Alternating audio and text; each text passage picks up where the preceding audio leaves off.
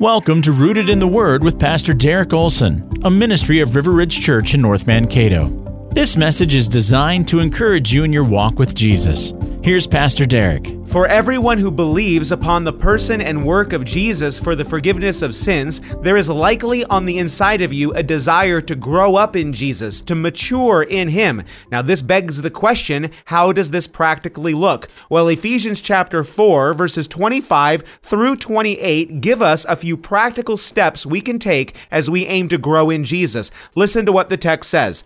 Therefore, having put away falsehood, let each one of you speak the truth with his neighbor, for we are members one of another. Be angry and do not sin. Do not let the sun go down on your anger, and give no opportunity to the devil. Let the thief no longer steal, but rather let him labor, doing honest work with his own hands, so that he may have something to share with anyone in need.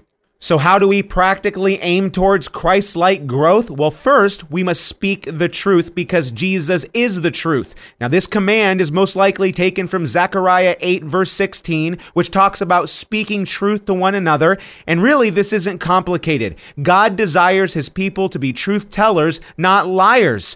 In John 8:44, we read that Satan is a liar, even the father of lies. So friends, when we tell the truth, what we do is we imitate God, and when we lie, we actually imitate Satan. And if this isn't reason enough to not lie, Paul goes on to say, we are to tell the truth because we are members of one another. We are one body in Christ. When we lie to each other, we break the bonds of gospel unity and love. False words hurt the body of Christ. So if we want to grow in Jesus, then we need to tell the truth. And this means that we put away gossip and slander and white lies that make us feel better, exaggeration and everything else that isn't the truth. Next, if we want to continue to aim towards Christ-like conformity, then we need to have sinless anger because Jesus is the righteous one.